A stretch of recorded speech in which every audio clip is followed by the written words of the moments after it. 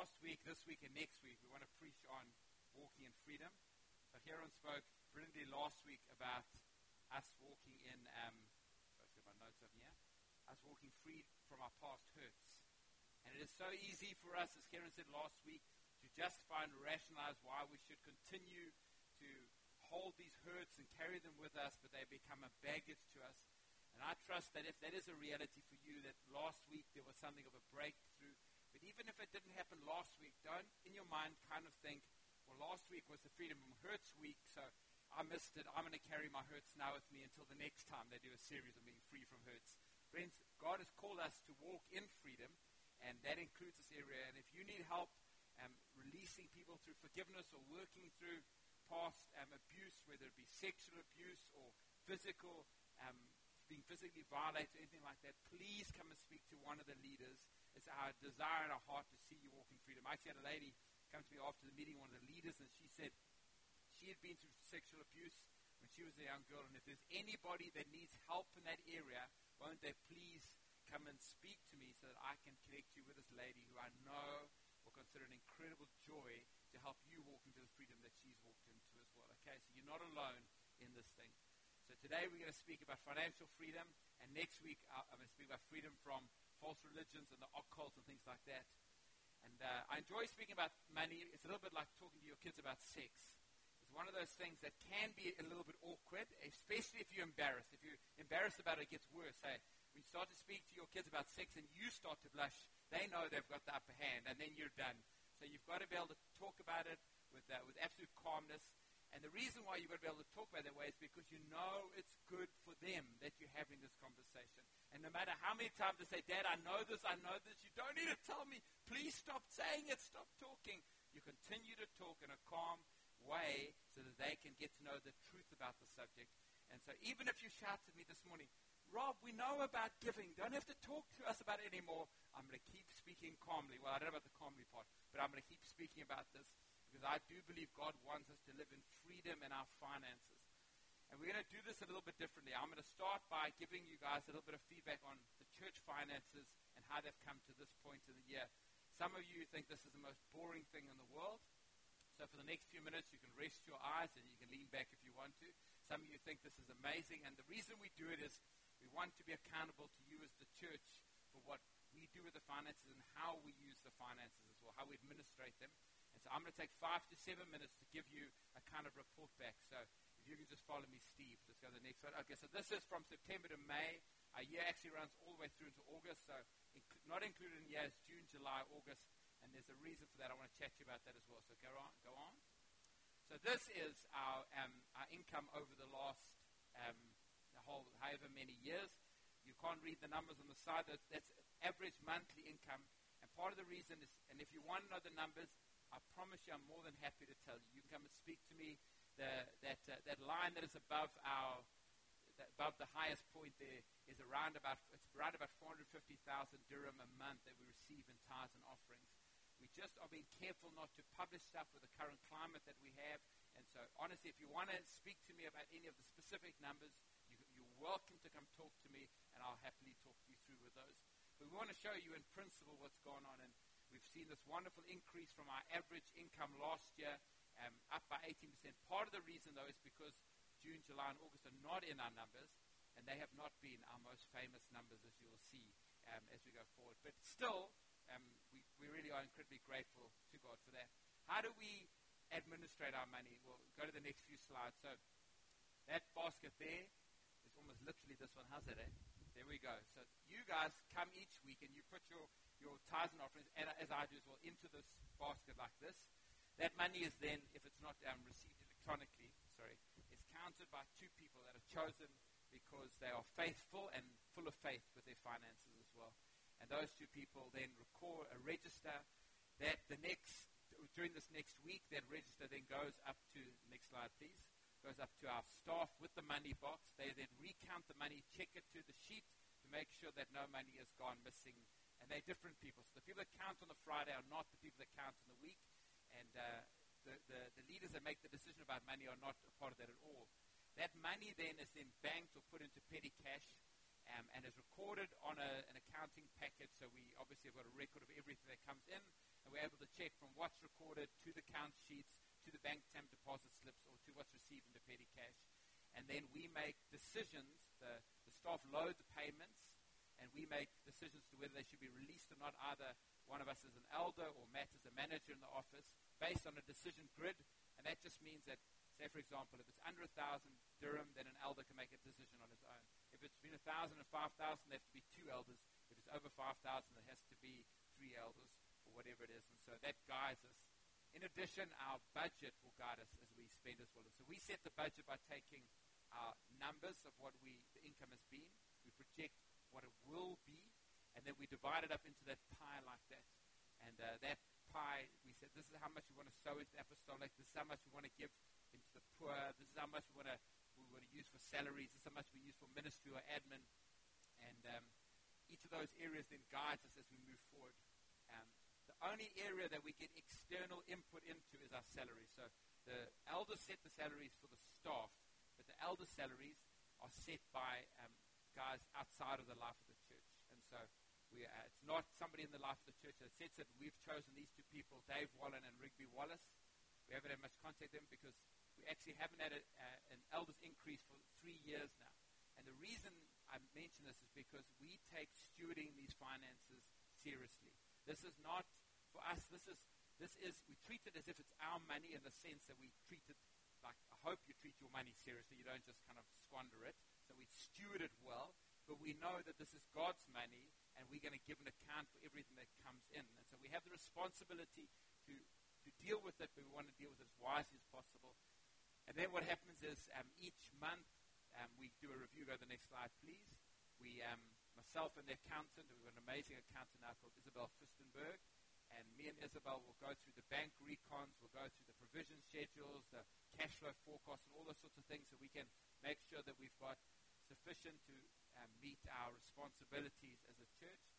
Each quarter, we'll have a report back to the elders so they can see exactly what's going on. And once a year, we give a report back to you, and we have these finances audited as well.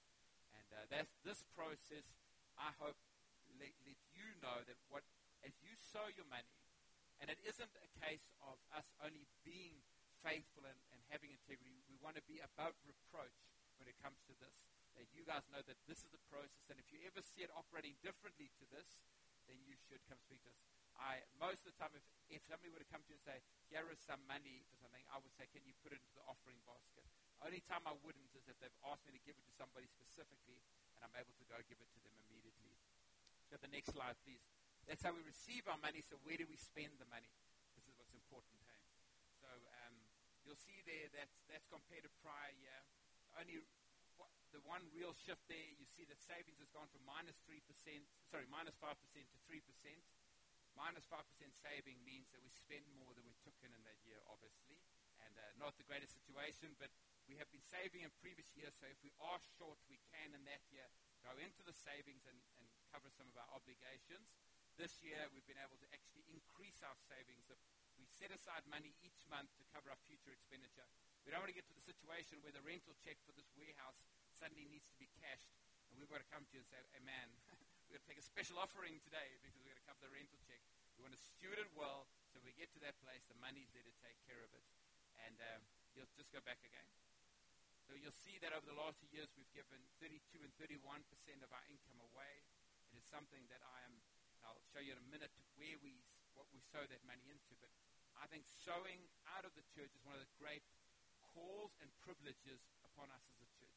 That actually God gives us more than we need, and so we're able to sow out. And so 30% of of all the money that comes in gets sown out either to ministry to the poor or in apostolic work to take the gospel into other nations. And the only other thing there is our venue costs have come down because we're in here, and we lost the Silicon Oasis desk school and then the hotel halfway through this year. And so that money that we were spending on there, we haven't had to spend there as well.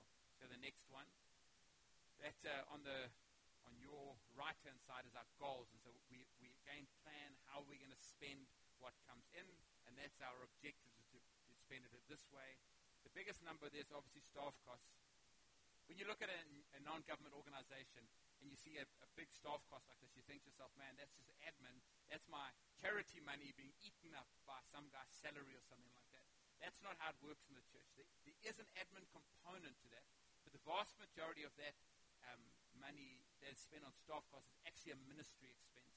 So it pays for salaries like myself and Sajid and Matt and Bertus, who are counseling and preparing for preachers and leading in situations, and that's so a portion of that is ministry, a portion of that is apostolic, a portion of that would be evangelistic or whatever it is. And so we are not, our admin portion of that pie is actually really quite small, because we want the money that comes in to serve the kingdom of God and to see it advance, and I hope that makes sense. Next slide. Yeah, it's just some of the places where we sow, and I was thinking about the slide this morning as I was taking my shower. I was thinking, actually, after 10 years of, I know one of the things I think about when I shower, I think about pie graphs when I'm showering. But when we leave here in 10 years' time, or whatever it is, when God takes you from this place, that we've been able to sow that amount of money every year, year after year after year, that has supported these different ministries around the world. That'll be something so tangible that I'll be grateful that we've been able to do. And there are substantial amounts of money and an incredible variety. And every one of those things are ministries that we are involved with. We don't just send the money. We have relationships, real relationships with those people. We know that the money is going and being used for what it's been sown in for. We've invested time and effort into making sure that that's the case. And so from Zimbabwe to Sri Lanka to South Africa, Pakistan, and so on and so forth, we pay the salaries of, I think it's like 12 pastors around the world, or we contribute to their salaries. And there's these ministries that are continuing because we are faithful in our giving here. And the next slide is where we give apostolically, which is we give to two apostolic spheres. One is Extend, which is led by Mike, and one is Genesis, which is led by Chris. We also sow into church planting, and this next season we're continuing to sow into the church plant Russell Kamer, and even where they're able to support themselves for a season, we want to support them that they can build up reserves so they'll be able to get through their seasons as well. And then also the apostolic travel that we engage in, we sow into as well. So all of my travel or any of our staff travel into the nations comes out of that 8% of our giving there as well. Last slide.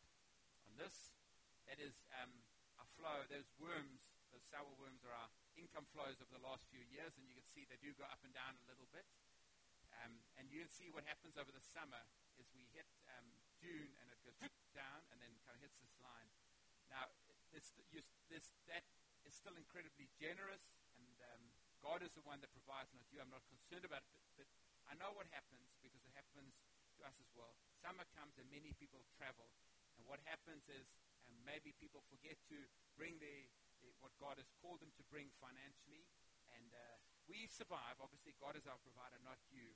But what it means is that because the income dips over the summer, we end up starting September when we really want to be launching into what God has for us. So let's go to the next slide, please. Without on the back foot financially, we just don't want to be in that place. And so our invitation to you is just to continue as you have been. And so this is not I'm not calling you to give more, honestly, unless you need to give more, in which case you should. What I'm saying to you is I'm calling you to continue to partner with us in this work that God has called us to, even over the summer now. That is how we, you can go to the next slide, work as a church in ensuring that we walk together in financial freedom. The question is now, what about you and your family and your business? How do you walk in the financial freedom that God wants for you? The problem is that when we have a dysfunctional relationship with money, and we know we can have dysfunctional relationships with people, where it's actually, instead of being healthy, it's unhealthy, we can have that same relationship with money, and it causes us to feel trapped and stressed, and leads to problems in our health. It can lead to problem in our relationships, and to problem in our service of God as well. Before I dive into this, though, I want to declare something here, that this is a guilt-free zone. I don't want anybody to walk out of here today going, man, I feel so guilty about the fact that whatever it is in your mind where you feel like you might have missed the mark. It says in Galatians chapter 5 and verse 1 that it's for freedom that Christ set us free. And Jesus spoke about money more than anybody else, but he never spoke about it in a way that left people feeling like they were trapped or caught up in something. And God, he's one of the big things that he guards against is us jumping from the frying pan into the fire. Don't jump from licentiousness into legalism. Don't jump from being caught in the trap of debt or enslaved by greed and jump straight into the place where you are, you feel like you're compelled to give and you live under this legalistic obligation in terms of how we give. I was actually watching some videos of televangelists and how they appeal for money just to get some tips for today. I'm only joking. Let's get some more water. And I was watching this thing by John Oliver. Have you ever seen any of his stuff? It's like a Saturday night thing. And it's incredibly funny, deeply irreverent. And I would have played some of it for you, but his language is not sanctified at all, if you've ever listened to his stuff. But he's got it going on. These guys are making their appeals, and he's tearing their thing apart, and rightly so. I mean, some of the stuff that goes on in the name of God is just abhorrent. And actually, the thing is, even though there was one part of me that was laughing, there was another part of me that's weeping inside. That this is actually happening in the name of Jesus. And the problem with the prosperity gospel, and if you're a prosperity gospel person, I'm telling you what the problem with the gospel is now, don't get offended with me, is that it tells us that God wants us to be rich. That's the point of the gospel, is that God wants us to be rich. Actually, God wants us to be reconciled to Him. He wants us to be set free from our sin. And He wants us to be liberated for a love of anything that is above our love for God. And He wants us not to be in the position, or He wants us to be in the position that Paul talks about when he writes to Timothy in 1 Timothy chapter 6. And the first 3 verses, or the first 6 to 9 of those verses, He wants us to be in that place of contentment, and He doesn't want us to be in this place of bondage. So let's read this text together. 1 Timothy 6, verse 6 to 10, he says, "But godliness with contentment is great gain." He's talking about money here, which is the obvious context of this passage. "But we brought nothing into this world, and we cannot take anything out of the world. But if we have food and clothing, with these we will be content." Here's the warning. "But those who desire to be rich fall into temptation, into a snare, into many senseless and harmful desires that plunge people into ruin and destruction. For the love of money is the root of all kinds of evil.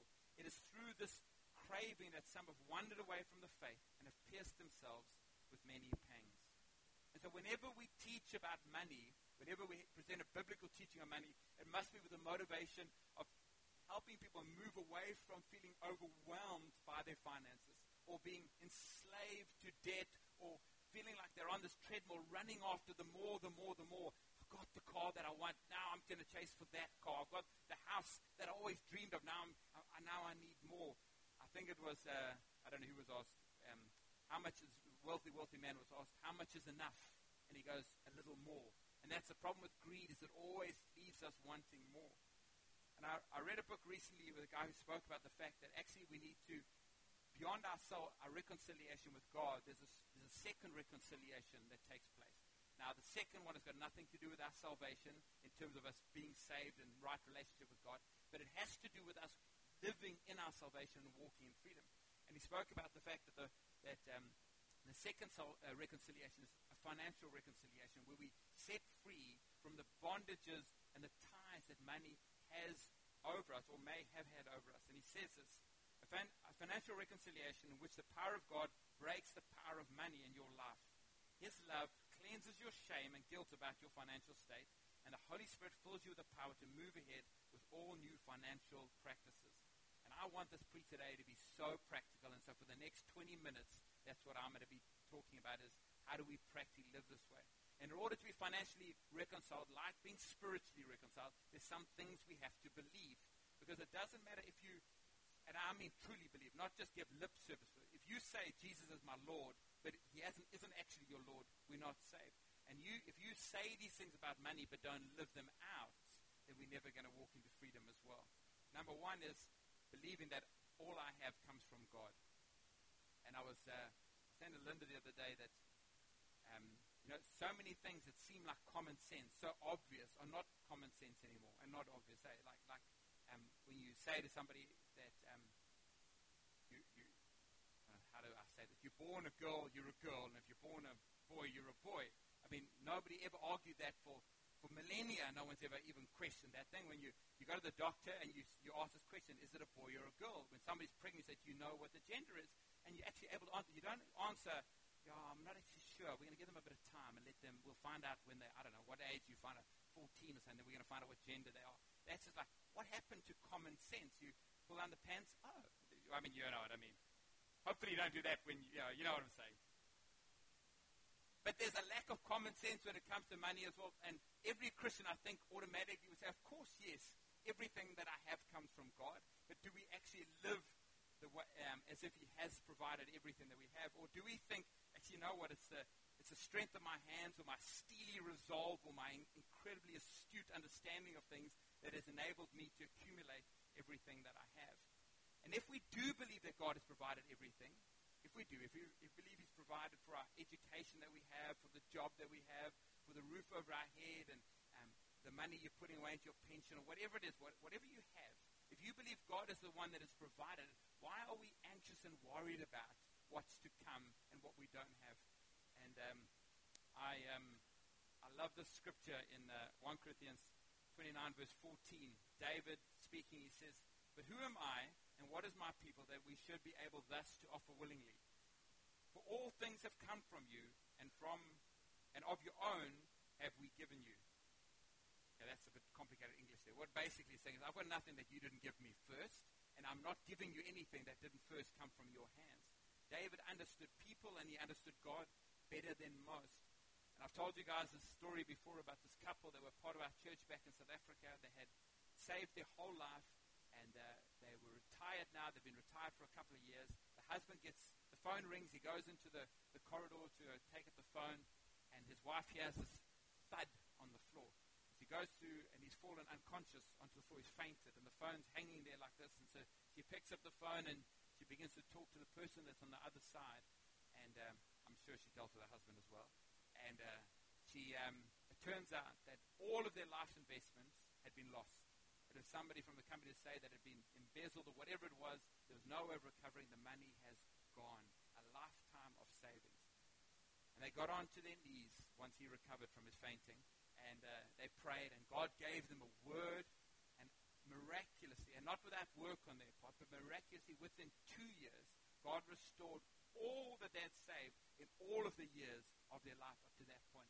He is the provider for us when we're 20, when we don't think we need a lot, when we don't mind where we live. He's a provider for us when we're 40, when we're at our kind of earning zenith, and he's a provider for us when we're 60, and he's a provider for us when we're 80, when no one wants to employ us at all because it takes us 10 minutes just to get to our desk, whatever it is. So he is the one. And in Deuteronomy chapter 8, verse 17 to 18, it says this: "You may say to yourself, my power and the strength of my hands have produced this wealth for me.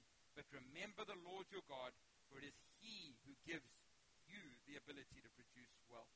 Number one, we need to believe that everything we have comes from God. Number two, we need to joyfully live within God's current provision. We have this temptation, don't we, to look over the fence and go, man, that would be nice. To kind of go, well, if I could just have that kind of a car, or if I could just have this kind of a house, or if I could just have that bit of jewelry, or if I could, I don't know, whatever it is that if I could get rid of my Samsung and finally get an iPhone. That must be something that a lot of people wrestle with. Luckily, I live in that green grass already. Never look over at the Samsung. But you can probably remember, as I do, times where you had a whole lot less than you have right now. And I can remember when Linda and I first got married, we lived in not the greatest area in the world, in a rent-controlled flat. And the apartment itself was nice. It was a little one-bedroom place. It didn't have a single cupboard in it. We had a street light right outside our window. So we would turn our lights off at night and nothing would change because the street light would just shine blaring in there. And I threatened to shimmy up that pole and smash that globe, but I never got around to it. We had prostitutes that would come through at 3 in the morning and shout outside below our house, and we were right opposite a petrol station. They would come and fill in the petrol houses at the middle of the night, and they'd take those big lids and turn them over. And we had a washing machine that it was an automatic washing machine, but the door would leak, so one of us would have to sit with our foot against the door the whole cycle, otherwise it would leak and fill our house. Our bed brought us together in marriage because it sunk in the middle like this. There was so much wrong with this place. It was like we had everyone's second-hand junk. That's how we built our lives. I was an article clerk, and Linda was doing a psychology internship. She earned no money. We had nothing. And I tell you, it was some of the happiest years of our lives.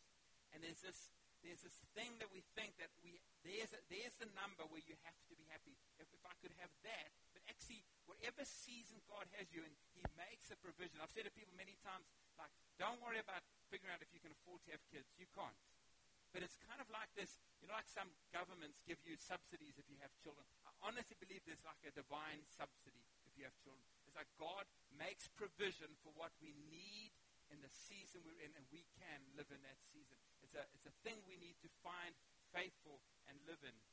We did make one or two mistakes. I drove a really bad Golf when I was young, and I started working with this thing, and every now and again the clutch cable would pull right through the wall, and then because it snapped like this, and I'd have no clutch. I'd have to drive all the way home and get it into second gear and change and drive like that.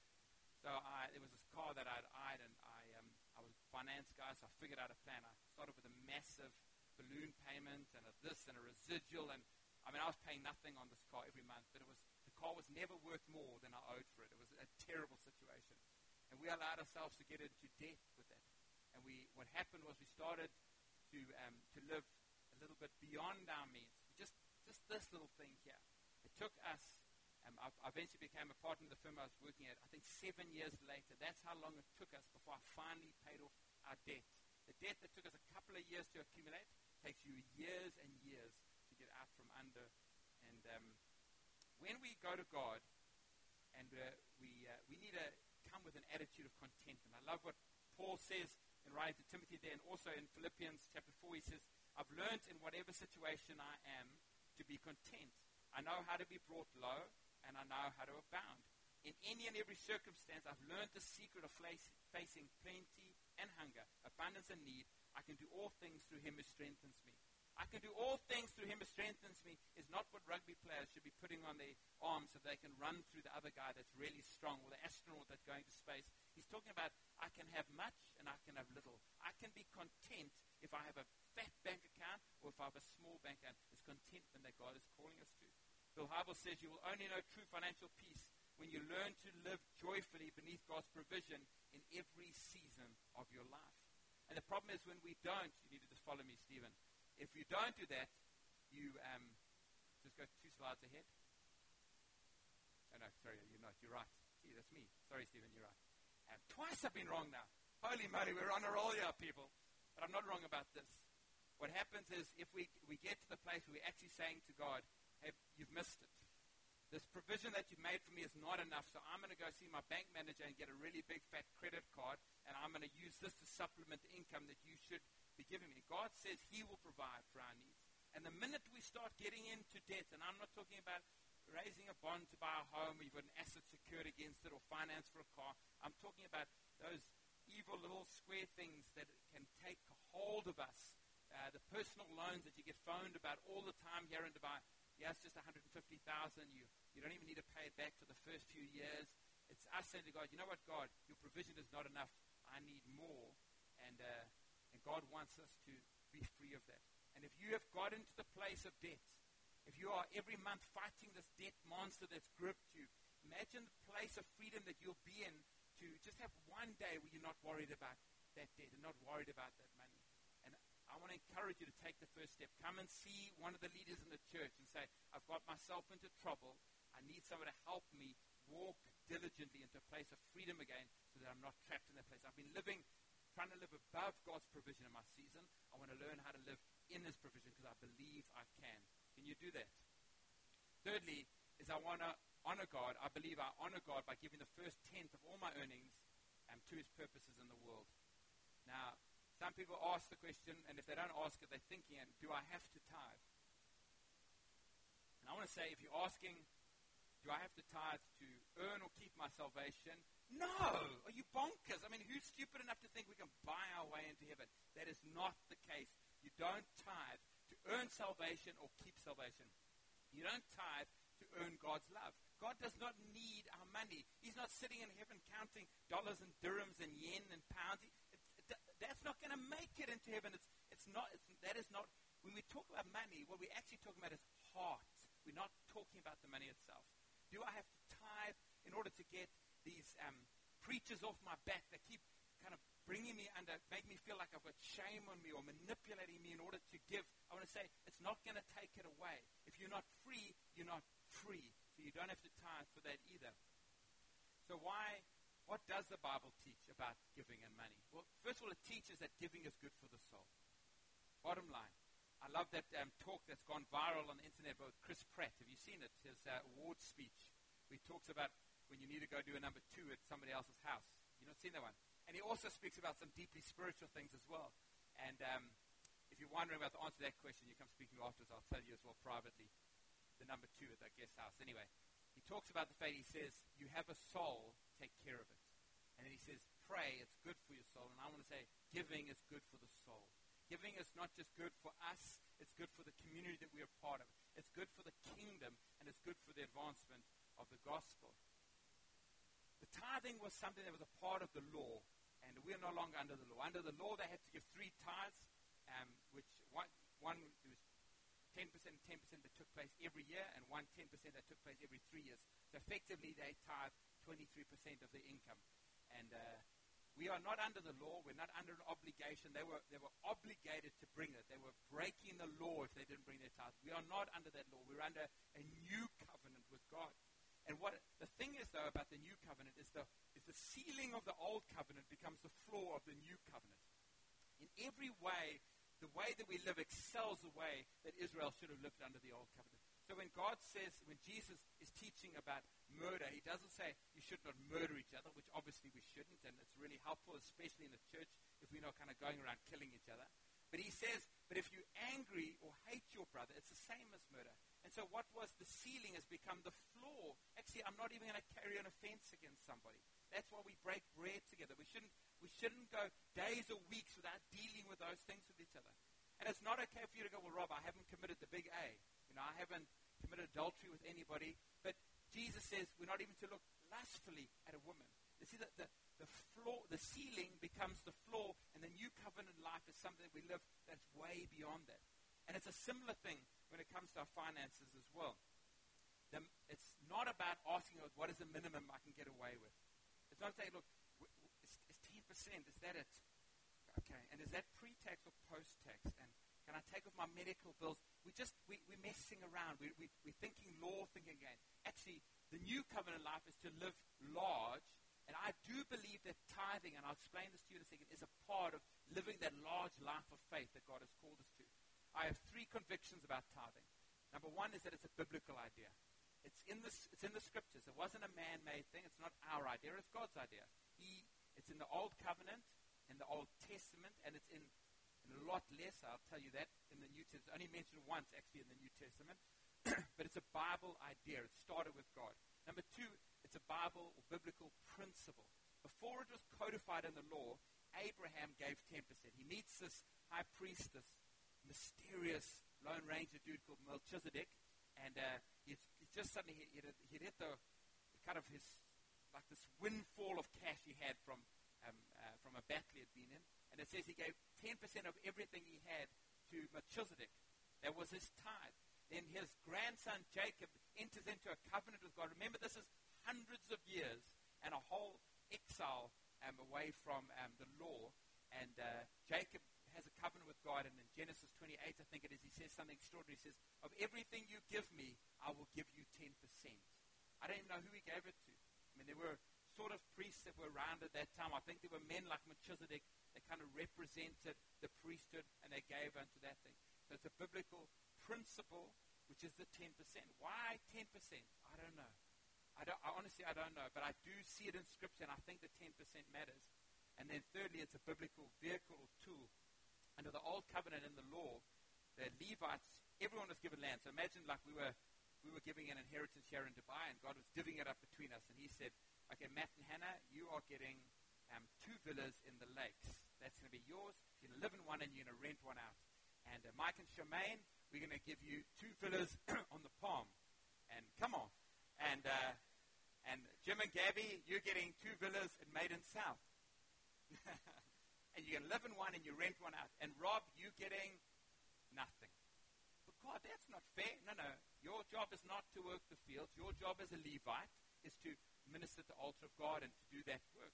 And so what happened was 10% of your income flowed from the Israelites to the Levites who didn't receive an inheritance so they could live off it. And the same principle, I believe, the same idea carries through into the New Testament. And Paul is so clear about this. There's no embarrassment. And I'm not talking about my salary because you don't pay it. God pays me. God looks after me. But I want to be able to talk about it without any, like I talk to my kids about sex, without any blushing. He says in 1 Timothy 5, verse 17 and 18, the elders who direct the affairs of the church well are worthy of double honor, especially those whose work is preaching and teaching. For the scripture says, do not muzzle the ox while it is treading the grain. And just to be clear, that he's not talking actually about ox here. The worker deserves his wages.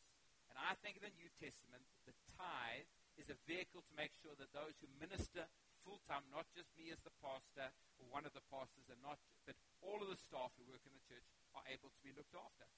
I could be in the marketplace. I'm not. I devote my time to this task. It's a simple equation. Therefore, I should be able to earn enough money to be able to look after my family. And I'm so convinced about this that for 25 years, I think from, if not the first month, for almost the first month I started working, I've been tithing all that time. I've never missed a month. And some people say, Rob, you're crazy. I mean, imagine 10% of your income. I could have probably bought 2 houses. I only wish that I'd got 2.4, which is I'd saved the 10% as well through all that time. And I'll talk to that about in a second. But the reason I'm a financial idiot is because I want to live free of the love of money. The reason why I express financial idiocy, as the world would say it, is because I want to regularly respond to God in a tangible way. It's easy to say we love God. It's that saying, well, put your money where your mouth is. It's like I'm reminding myself that I'm not just going through the motions. I'm going to, actually, Lord, I got some ideas of what I can do with this stuff, but I'm going to sow it to you. I'm an idiot because I want to participate in seeing the extraordinary gospel reach the ends of the earth. I don't know all of what's taken place with my 10% over 25 years, but I'm convinced that the gospel has gone to nations of the earth because of what I've sown into. And I'm this kind of idiot because I want to stay in God's economy. I don't want to be caught up in an economy in this earth that goes up and down like this. And so I need to stay faith fit. It doesn't take too many brains to know that if you're trying to go from A to B, you've got a financial goal. So maybe it's to pay off your house, to go from A to B, that it's easier for you to do this with 100% of your income. If you're paying off your house, it's easier to pay it off if you keep 100% of your income. But God's calling us to live not just to be. He wants to bring us into a life that takes us to the sea. And unless we participate in a faith venture with God of giving and receiving, we're only going to ever live to the B. And I'm not talking about money, friends. I could have had a lot more money maybe, if I'd kept my tithes back. I could have put that money in a bank account, and maybe I would have a bigger bank account than I have right now. And I'm not talking about financial return. I'm talking about this, an invitation to a life that is ordered by contentment, to a life that is marked by radical kingdom advancement, and a life that reveals the supernatural favor and blessing of God. I think I've told you the story before, about that lady that Linda had been ministering to, and she phones us the one day and says, I've got a set of drums. I'm not using them. Do you want them?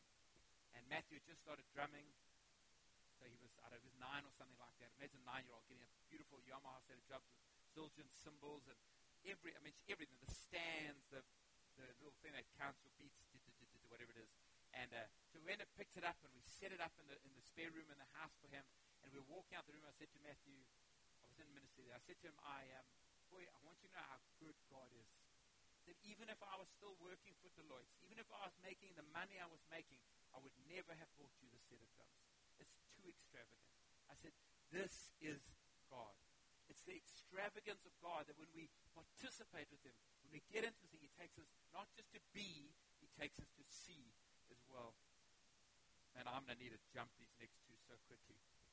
Number 4 is, I can set aside a portion of my earnings into a savings account for emergency giving opportunities in my later years. Let me just say this.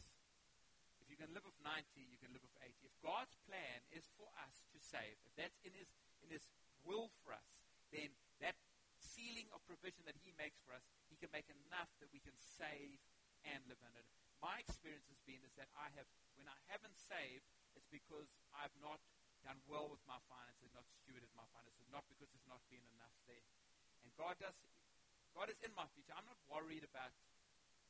I'm not worried about an emergency taking place and I won't have the money for it because I've got access to God. I know that.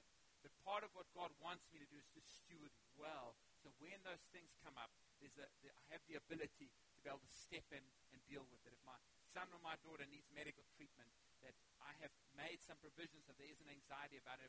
If suddenly our car breaks down and I've got to repair it, then provision has been made to be able to do that. I believe God is part of God's stewardship for our life. Remember that scripture in Deuteronomy I read. It says He gives us the ability to create wealth. That's not the flow of income. That's wealth is something we accumulate. God actually does want us to accumulate some wealth, some savings, so that we can, when we face those situations, be able to step through them. Lastly, and I want to finish with this. I love this one. I think, honestly, if everything I said, all those others set us up for this one. And that's why it's so good that we finish here today. I will live each day with an open ear towards heaven, eager to respond to any whisper from God regarding my resources. So, Marissa and Damien, Cerise come from a church in Pretoria called 3CI. And they've got a leader in that church. His name's Rory. He's a friend of Mike's and mine and Mike's. And Rory has got he's an incredibly gifted man. He's got got his own issues like everybody does. He can be a little bit competitive at golf. And he can mock you a little bit when you're losing and things like that. But the one thing that no one ever accused Rory of is not being generous. And so we're having lunch with him in Pretoria. And this lady comes to serve us. And we actually just finished with Damien, and he had left, and Rory had come. And anyway, this lady there was just something about her that was just special. There was just something different about her. A young black South African girl, not particularly pretty or anything like that, just in her heart. And she comes to us and she goes, and I say that because you might be thinking, oh, she's a hottie and that's why, So she was something that wasn't on the order, and Rory goes, oh, it's fine, I'll just have the same things Linda's having. And she goes, no, please, what about we doing this, and we do this, and we do this, and we make a plan. I know that you want that. Let's get it for you. And so he says, okay, well, let's do that. And he says, I'm going to bless her. And so anyway, she comes, and I don't really say, I figure he must have written her a decent tip, And then when I saw her nearly start to cry when she got the tip, I thought, oh, must be fairly decent. And then the manager comes to us, and he goes, excuse me, sir, I just want to check that my waitress didn't make a mistake. Is that 0 supposed to be there on this amount here? And he had left her something like a 300% tip. And she was just broken. And this is not random acts of kindness. There's nothing wrong with random acts of kindness, but I believe that God wants to call us into a place of revelation acts of kindness, where He speaks and we respond in situations. That our wallet's actually got some extra money in it continually, that our heart's got some extra space in it, that no matter what goes on, Lord, I'm listening. What are you doing right now? I promise you that I know that he goes there often, and some of the 3CI guys go there. She's going to know that this man is a pastor, and she's going to wonder, what is it that stirred him to act in this way? And we don't know what she was going through. It's probable that she needed that money or that encouragement or that love more than at any other time, because that's when God speaks. I think when we figure out how to give with our money, it opens us up to live the kind of generous, extravagant lives with our lives that God wants us to live, so that our time becomes something we're able to give, that our compassion is something that we're able to give, that that we sow of our treasures, yes, but also of our talents and also of our time, and we actually change the world that God's called us to live in. And that's why it's not so much an issue of money. It's an issue of the heart. Do we live in a place where we're able to respond to what God has for us? There's a video that I want to play now. You guys will get it ready so that we can play in a sec. And let's play this, and then I'll land the meeting. Thanks.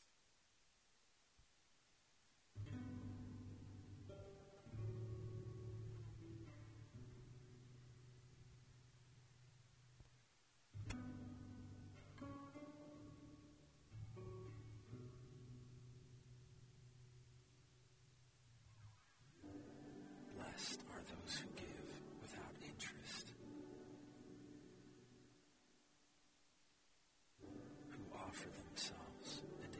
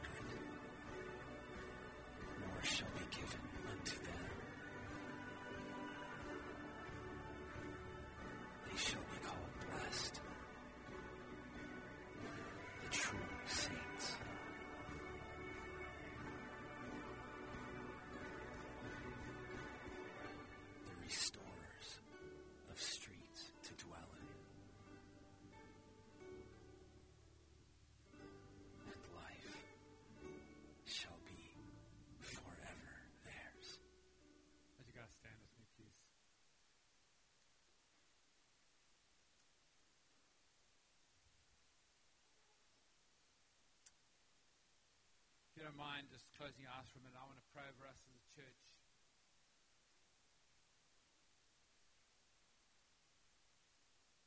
Father, would you forgive us, Lord God, where we have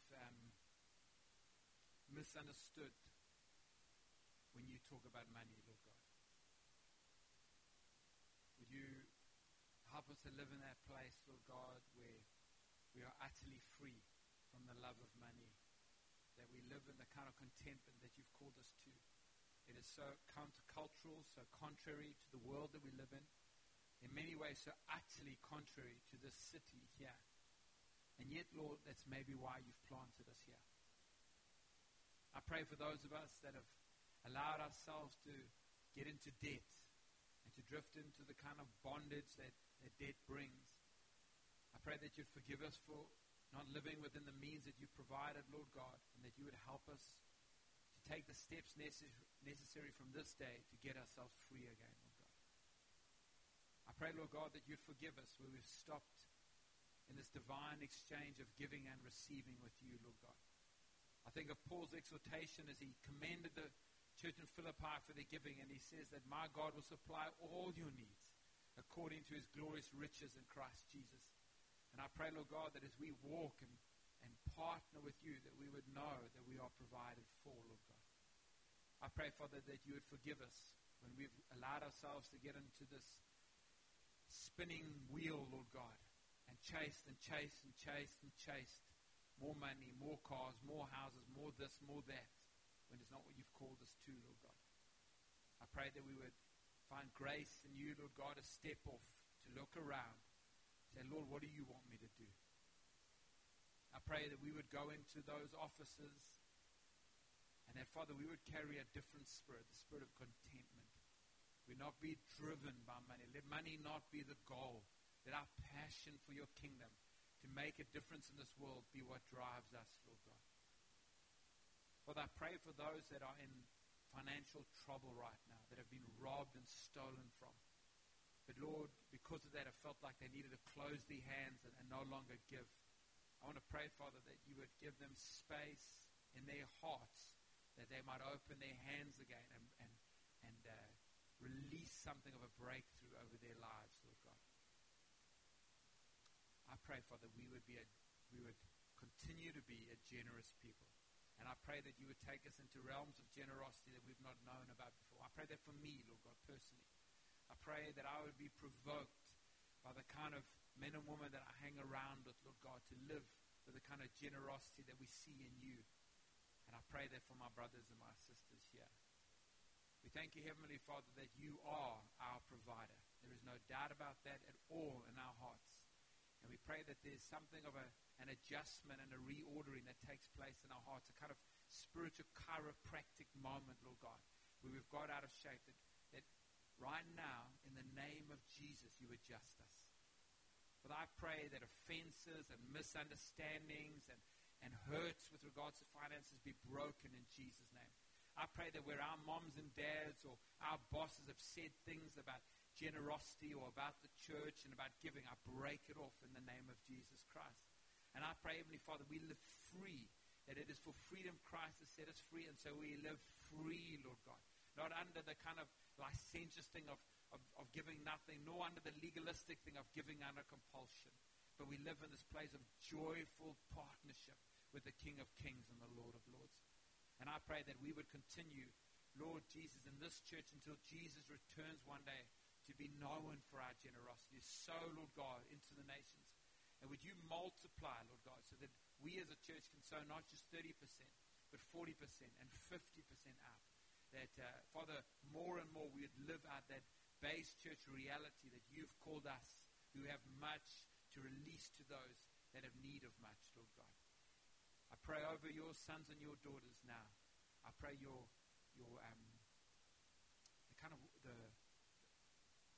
sprinkling of heaven, Lord God, the rain of heaven fall upon us. I pray that we leave here feeling free and liberated and excited because we serve a God that wants our hearts and wants all of us. And I pray that we be a people whose light shines on the hill like that picture we just saw, that we are people that are generous and giving. In Jesus' glorious and wonderful name, I pray this. Amen.